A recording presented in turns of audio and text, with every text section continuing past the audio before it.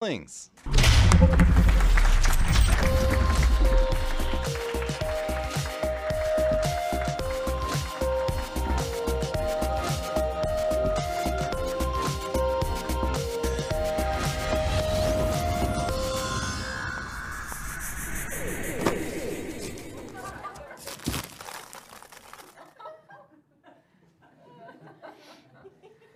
Did you read that? It says caution. Special It said delivery caution. Really, what does that mean? You never know. That's Yeah. what that means. That is pretty exciting, isn't it? Well, this has been a fun discussion so far, hasn't has. it? So Johnny's got an octaglove I with know. 5 5 fingers. Yeah, I just, we should get one of those for Mark. For Mark? Yeah, over at the cafeteria. Oh, yeah, he really he needs would- two he would more. need that, so he two can more grab digits. The dishes under the water. Oh, that thing. That was my very first job when I went to university. I worked in the dish room. Yeah? And it's been a few years ago. And Okay. my boss would come in and see me working so hard. They're like, I'd go in and see Mark. He's just having the time. He's a good guy. He's grateful he's got machines to wash the dish. I did too. But my boss says, Roger, how'd you like to be a millionaire? Yeah. He said, well, just work here 1,000,000 hours because I got paid $1 an hour. Pretty smart guy. Yeah. Add it up that fast. And it worked. No. It worked. Yeah. Well, It's really something worked. fascinating. And then Tobias told us about Eastman Kodak. About Eastman Kodak, the company, and they made the Kodak and film, and boy, that brought back a lot of memories for me. I had the most wonderful 8th grade science teacher. His name was Max Mitchell, Mr. Mitchell. And he was the guy that inflated a balloon full of hydrogen by electrolyzing water. And then he put a string around it and let it float up, and he lit the string, the fire went up, and it ignited the balloon when there was that explosion. And he wrote that that was water being created, hydrogen combining with oxygen from air to create water, and it just changed my life, that one lecture, and I'm grateful. By the way, I don't know if anyone's been paying attention, but hydrogen cars are starting to become much more popular. They are. Yeah, people are starting to realize that they're the best electric car. Yeah, they're kind of neat. Was But it really loud, though, when that went off? Is that why it got your attention so much? Or? no, it was the fact that fire was water being made. I don't know. I just thought, man, you could. When I saw that, I thought you could run a car Right then you because thought that explode. Yeah, and there'd be no pollution because the only pollution would be pure water. I just thought that is so perfect. But Mr. Mitchell did something else. On a different day, he told us about photography, kind of like Tobias did today. But in his closet in the science room, he had a darkroom set up. And he invited us to do photography. And guess who took him up on it? You. Guess who spent the most time in that darkroom of anybody? I took pictures. I just love taking pictures, and then I love going in and developing them. So you have that roll of film that you put in a camera, and you have to turn it just a little bit to get it started, and then put the top on, because if you turn it more, it'll expose the film, and all your pictures will just come out black. So you get it started, and you close up the camera. A lot of students probably never used a film camera before. Boy, I had. But you turn it until it got to number 1, and then you'd take a picture. And his cameras were $1. See, I could earn one of those in an hour.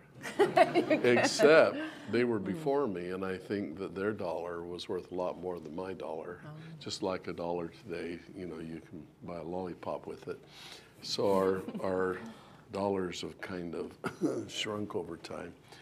But it was so amazing to me to be able to take those pictures. And then you'd take the film into the darkroom, you'd open the camera, you'd pull it out, and on my camera, I'd have to separate the film from the backing paper, and then you had to put it on a little roll. And the roll had these grooves. It was 2 pieces of metal that were like spirals of wire, and you'd have to get it caught in the middle and then roll it around, because if the film touched when you stuck it in the solution to develop it, it wouldn't develop there because it wouldn't let the chemical, the developer, get on it. And so you'd get it started, and then in complete dark, you couldn't even use the red safe light. It had to be completely dark. You'd roll that on. And I got so I could do that really fast. And it was perfect. It wasn't touching anywhere. Put it in the little can, put the lid on it, then you'd turn the light on and you'd pour in the developer. And the developer would go in and take that reaction, and usually it was something to do with silver. Silver has reactions that are photosynthesis. I mean, sensitive. And so you develop the reaction, and when it was done, you dump out the developer and you'd time it. It had to be the right temperature and it'd be just the right amount of time. You dump it out, and then you'd pour in another solution, which was called stopper. Stopper. And it would stop the developing reaction. And stopper just had to get in there and you dumped it right back out. It didn't have to be there but just a few seconds. And then you'd put in fixer. And fixer would make the emulsion harden and make the thing so it wouldn't rub off real easy. And you'd have to keep the fixer on for about 5 minutes. Then you could open it up, pull the film out, and you'd rinse it, and then hang it up, put a weight on it, and let it dry or something. You look at your pictures. And the pictures were really strange because where you took a picture of something white, on the film it looked dark. And where you took a picture of something dark, on the film it looked light. It was called a negative. It would be the reverse of the picture. And the reason it was a negative is so you could make a positive or make a print. So you then take this strip of film and put it in a holder, pull it over the one you want to print, stick it in an enlarger. Enlarger is like a little projector, and you'd have a paper holder on the table, and you'd focus the image so it was perfectly in focus. Then you turn off the light, open the top of the holder, put in a piece of photo paper, put the holder back down so it held it real flat, and then you turn on the enlarger for a certain amount of time. I mean, this stuff that we never got to do with our cell phones. No. And the interesting thing is, then you would have to run the enlarger light for exactly the right number of seconds. If you didn't go long enough, the picture would come out way too light. If you went too long, it'd turn out way dark. It had to be perfect. So we'd do a test strip. The test strip, you'd take a thin strip of paper and you'd put it on top of the enlarger, and then you'd take a piece of cardboard, turn on the enlarger, and you'd go 5 seconds. Then you move it over 5 more seconds, move it over 5 more seconds. So this one, by the time you're done, this was 30 seconds, this strip was 25, 20, 15, 20. You develop it in the water, put in the stop, then put in the fixer, then turn on the light and look at it and see which one looked the best. And you'd then put the paper in, turn off the light again, expose it for that many seconds. And it was really, really fun. It's called making enlargements. And that was all black and white photography. It was interesting that you could do some really different effects. You know how with your cell phone you can pick out different effects you want, like, well, you know the different effects. Well, with the enlarger you can do effects too. So when the light is exposing the paper, you can come in there and make it be dark around the edges by shadowing with your hands. It's pretty fun. Yeah, I could tell a lot of stories about photography. And I know, so we weren't getting any of those. But it is very, very interesting. It worked. You know, there's something, though, that needs to be spoken about today, and that is one of the most remarkable things that I've ever seen or heard of. And it's your brain. Mine? I pointed out this way. Yes, yours, of course. How did you know? You're psychic, right? Psychic. She knows what you mean, whether you do or not, right? But the human brain is really, really amazing. As we're talking about photography, we have those boxes. In the early cameras, they had a hole, and they would have what they called a pinhole. It was a little hole. And so as the light would come to that pinhole, the part of the image over there would come through the pinhole, and it would only land on this part of the film because the rest was shadowed from that point. And if there was something over here, it would only go on that part of the film. So because all the light had to go through that little hole, you'd get an image that looked like whatever's in front of the camera, right? When they found out you could do that better with a lens, you put a lens in there and then it would focus the light, only it would focus it even sharper. And you could actually focus it by moving the piece up and back, which was pretty amazing. But a lens does something kind of interesting. Do you know what a lens does to an image? When the light comes through the lens, it flips it upside down. Mm-hmm. So if the people are right side up, on the image, they're wrong side up. Isn't that interesting? And that's why when you look around and you see people, they all look like they're upside down. Yeah? No, it's because in the front of our eyes, we have a lens. Mm-hmm. And the lens actually inverts the image. And that's why everybody looks upside down. But they don't. They don't? No. Not for you?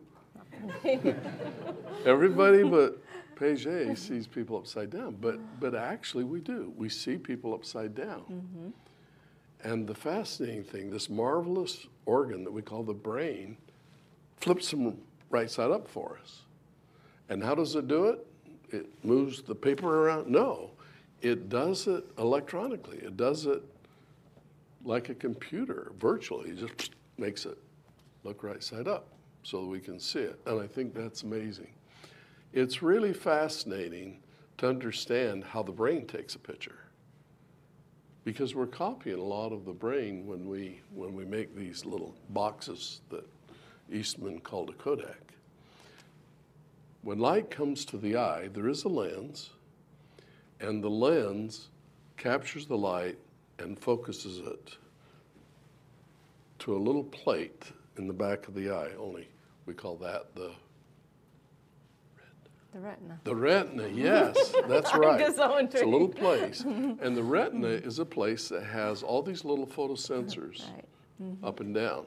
We also have a thing called a shutter. What do you call a shutter in the human eye? Your iris. Iris. Yeah. And Oh, we're that's growing not into right, is it? iris. Or is it the pupil? The pupil. Things are looking up. Yeah. So the pupil is that little thing. When you're in a bright light, it gets little. Mm-hmm. When you're in real dark light, it gets big. That's right. Okay? Mm-hmm. And that is to allow you to be able to see when it's bright outside or when it's darker outside. It's an amazing feature that was built into our eyes so that we can see in many more conditions. We would be a lot more blind in bright or dark light if we didn't have an adjustable pupil, right? So then and that helps control the amount of light, but the light comes back and all those little photons of light coming from the different objects that are out in front of us get inverted coming through the lens, and they hit these little sensors, photosensors, light sensors on this plate. And I like to think of them all as in a real nice row. Actually, in an eye, they're a little bit more random than that, but it's pretty much so. And every time that light coming through the eye hits one of those sensors, the sensors, oh, I see something, and it shoots out electricity through the nerve, which goes to the brain. Oh, I see it. Electricity. It's still there, another electricity. And the eye actually shoots electricity in images. It doesn't just stay on all the time. It actually takes pictures. Like a movie is a bunch of pictures, and each one moves a little bit. Well, the eye kind of does that too. Sometimes if you sweep your head just right, you see the images. That's your eye taking the pictures. You caught it. All right?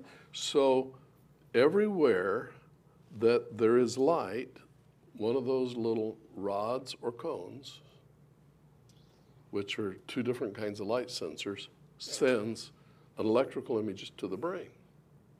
The brain gets all of these electrical images, and they all come in on different wires. only the kind of wires that the body uses are called nerves.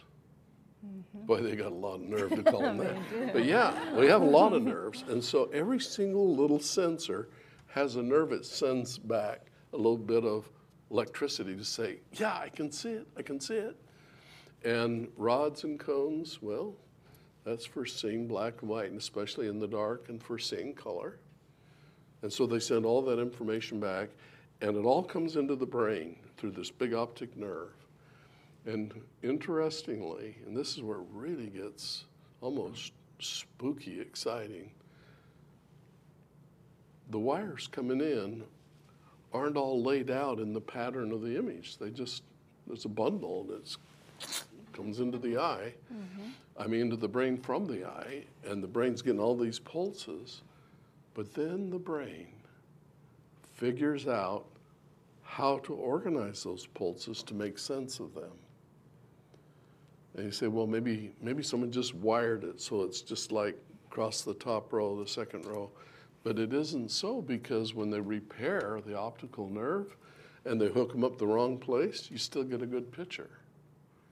And that's because the brain, by seeing an image and moving around and seeing what part moves how, it figures out where that little signal is coming from, and it corrects it.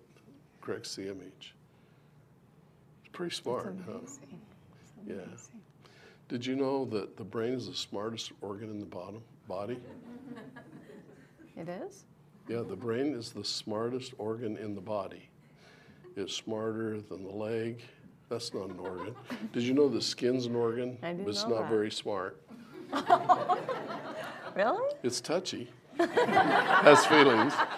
Okay, well, so these are things that are kind of interesting. Now, I wanted to demonstrate some of the amazing powers of the brain. There are some things that we understand, we know about, kind of black and white. Like the brain is smart enough to know, hey, I need oxygen, I need food.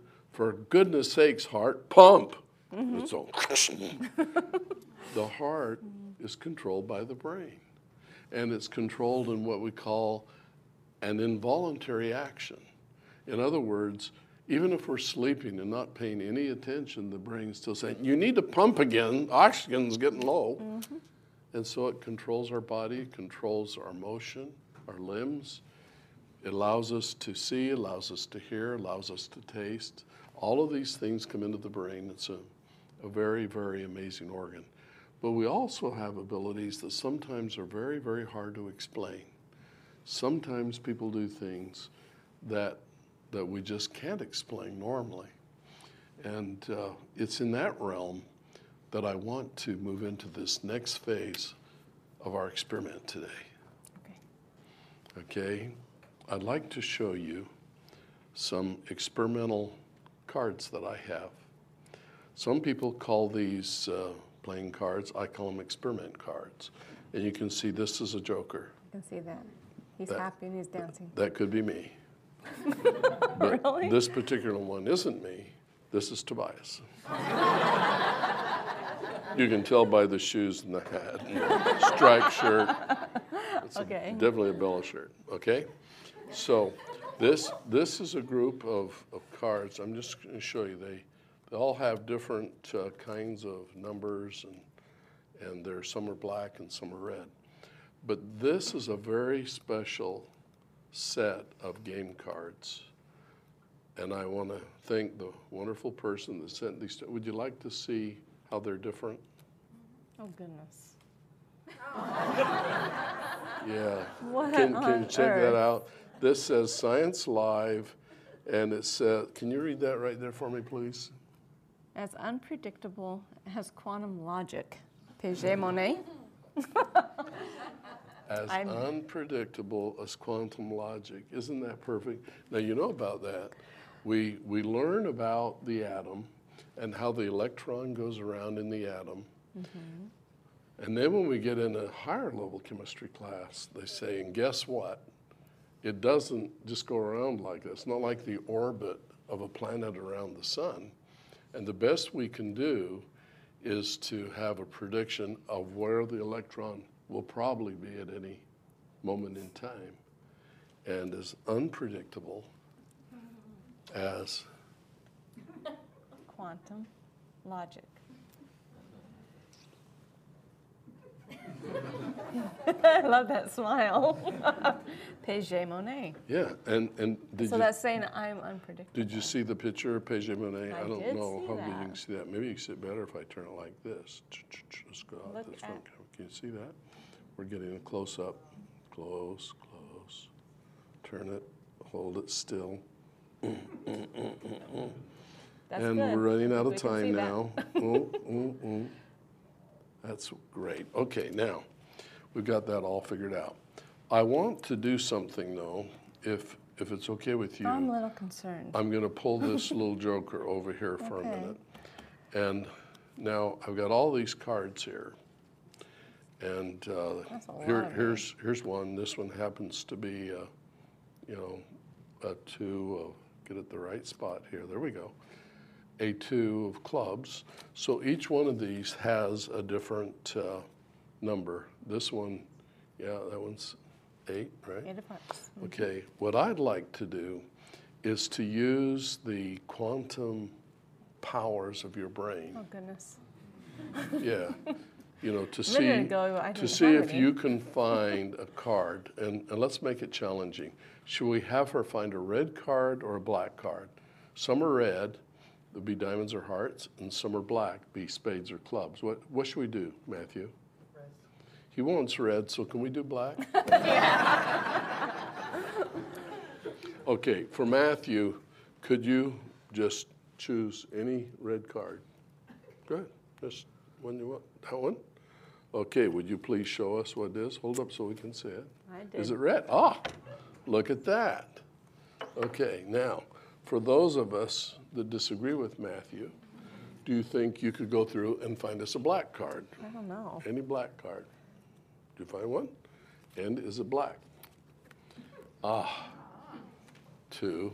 I'm just spades. lucky. So we've got black and we've got red. That's wonderful. Now, how did she do that?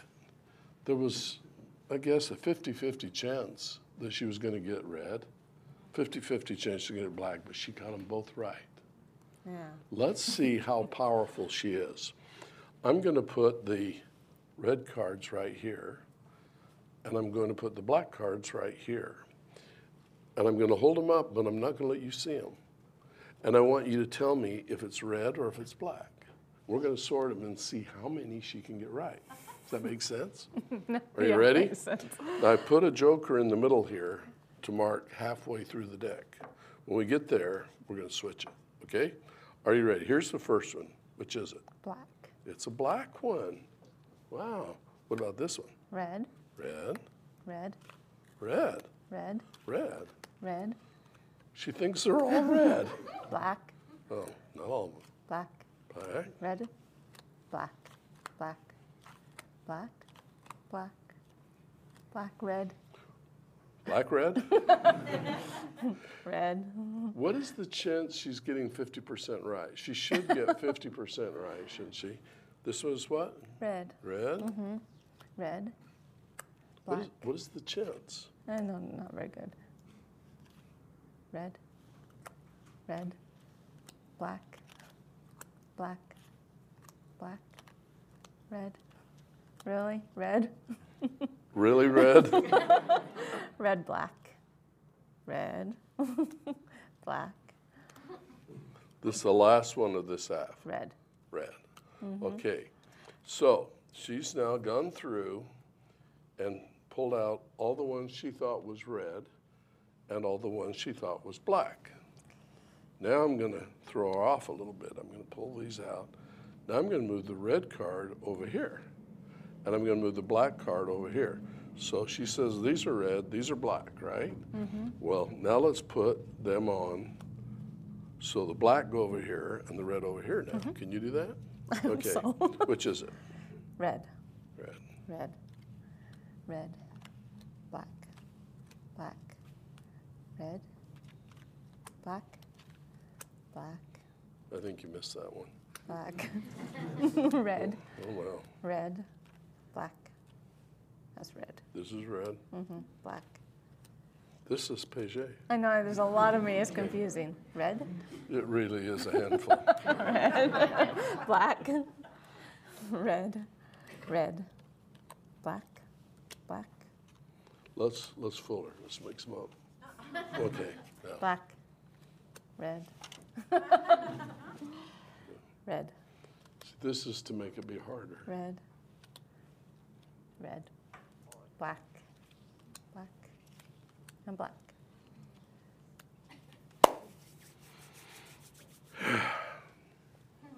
The mighty, mighty, mighty brain.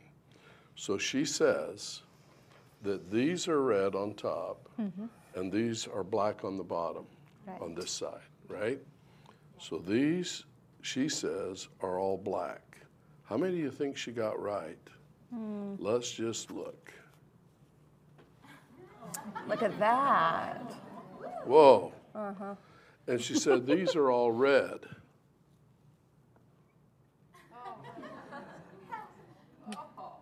Perfect.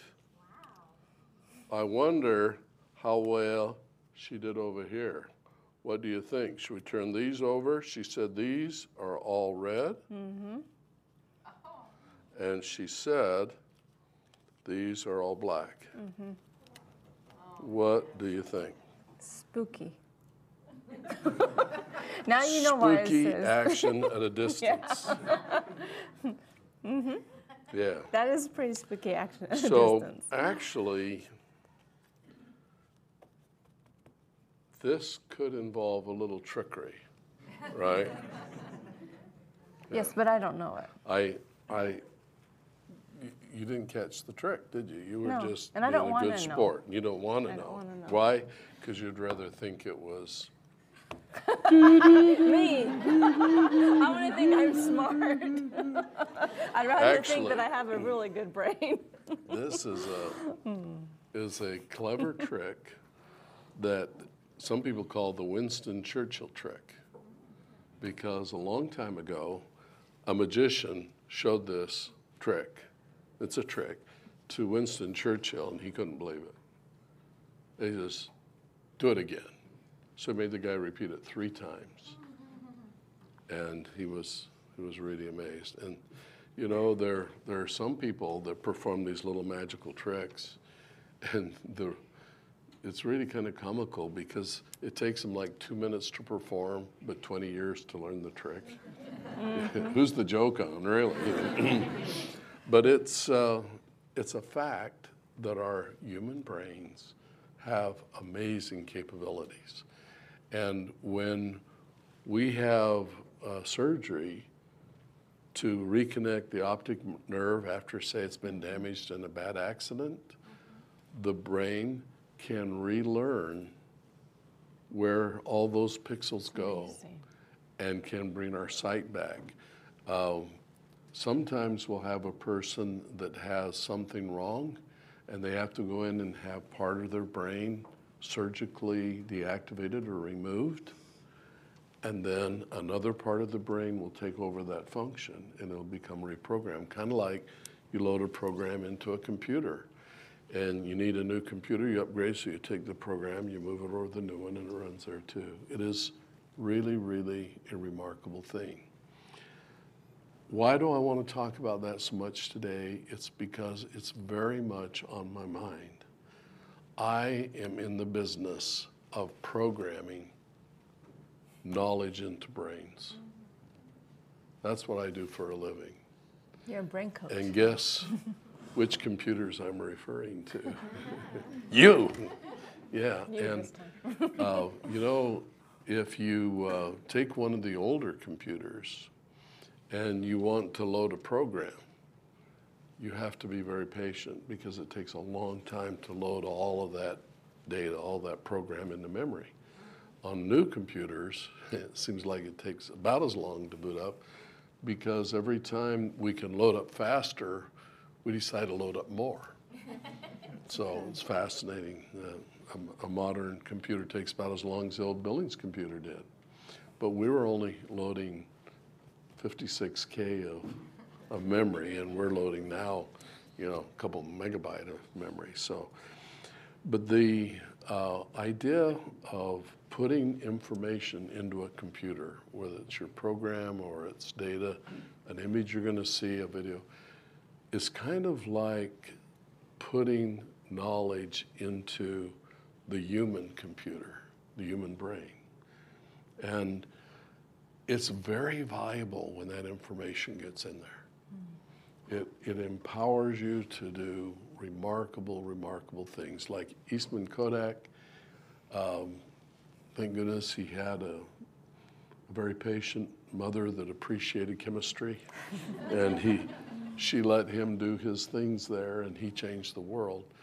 But it's with that knowledge that we are able to solve problems and do the many things that we're able to do. And to be able to get more and better knowledge into our minds quickly is a lot of the goal of Acellus. The flip side of that is putting it into our brains in such a way that it stays there longer and being able to remember. During the pandemic that we've been through the last few years, a lot of students got way behind their grade level in their schooling. And they weren't able to go to school because they were trying to protect people from the spread of the sickness. And so they would, in many cases, study at home. And very dedicated teachers would come on over a computer network using video software so they would be able to talk to the students if they could get them to sign on while the teacher was available and to pay attention. And if they could get the kids to turn off the TV while they're studying, that would have been good. But they're at home. And so it was just a very, very, very hard environment to be able to keep up with learning.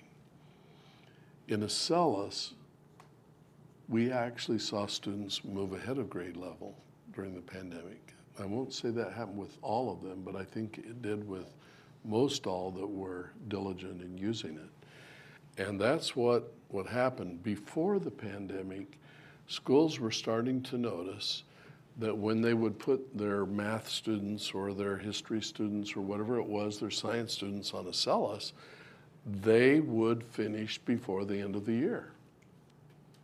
And we started to get a lot of concerned complaints from principals, from superintendents, and from teachers.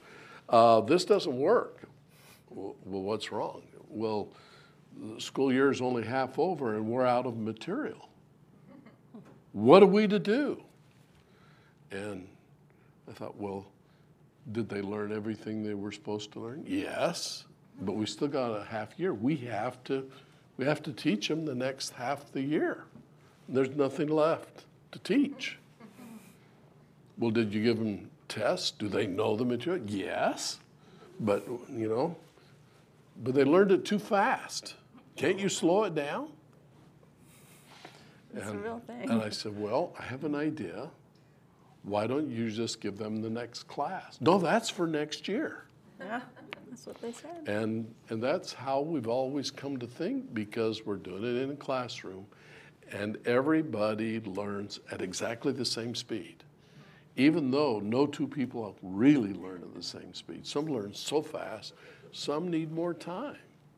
But the teacher has to go at the speed, really, if they're going to keep the class together, they have to go the speed of the slowest student. And sometimes that makes it really hard for the fast students because they learn it in a second, and then they have to sit there and daydream while the others are catching up. The nice thing about a computer-based learning system, online learning, is that you can go at your pace. Mm-hmm. And that's one of the reasons why it goes faster, is because when you're getting it, when this is something that you've been exposed to or you understand or you get it, we quickly go on to the next thing. And that really accelerates learning. Well, and there's a lot of things that we can and that we're starting to do better that will help you remember that knowledge. I told you about the thing that I'm calling 3DI. Everybody knows what a 3D is. A regular picture is two-dimensional. A 3D picture is where it's two-dimensional plus depth. We see, if we have two eyes that are a little bit apart, we see in 3 dimensionals. We can tell how big it is, and we can tell how far away it is. And we tell how far away it is by how far our two eyes have to focus in to see the same object. If it's way, way, way, way, way out there in space, we don't have to bend in at all. I mean, it's just way out there. If it's real close, we have to go cross-eyed. And how much bend in we do is how we're able to tell how far away it is. And again, the amazing human computer, the human brain, figures all this out for us automatically. And when you go to reach for something, you know right where to grab it because you can tell how far away it is. And your two eyes focus in, the brain calculates the distance, and you just reach, and you just reach for it. I have a nasty story that I won't tell. I once I got in trouble for telling my story. But it is marvelous. And I really believe that with the advent of adaptive 3DI e-learning, that people are going to be able to learn so much quicker that we're going to be able to allow them to learn more. And one of the greatest minds of all time was Einstein, Albert Einstein. And in 1 year, he wrote papers that revolutionized so much of science. And they were on completely different subjects. Science historians call it the miracle year, that he could write all of that revolutionary science in 1 year. And I think that there are a lot of very, very creative minds that if we can get them programmed, they will be able to have miracle years and miracle accomplishments. They say that a person with a very high IQ, that means they really have powerful mental ability, if they're put into an environment where they don't have a chance to get taught very well, become very frustrated.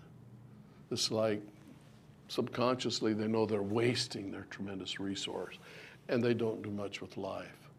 I think as we learn to educate our minds better, we're going to find that we will be happier.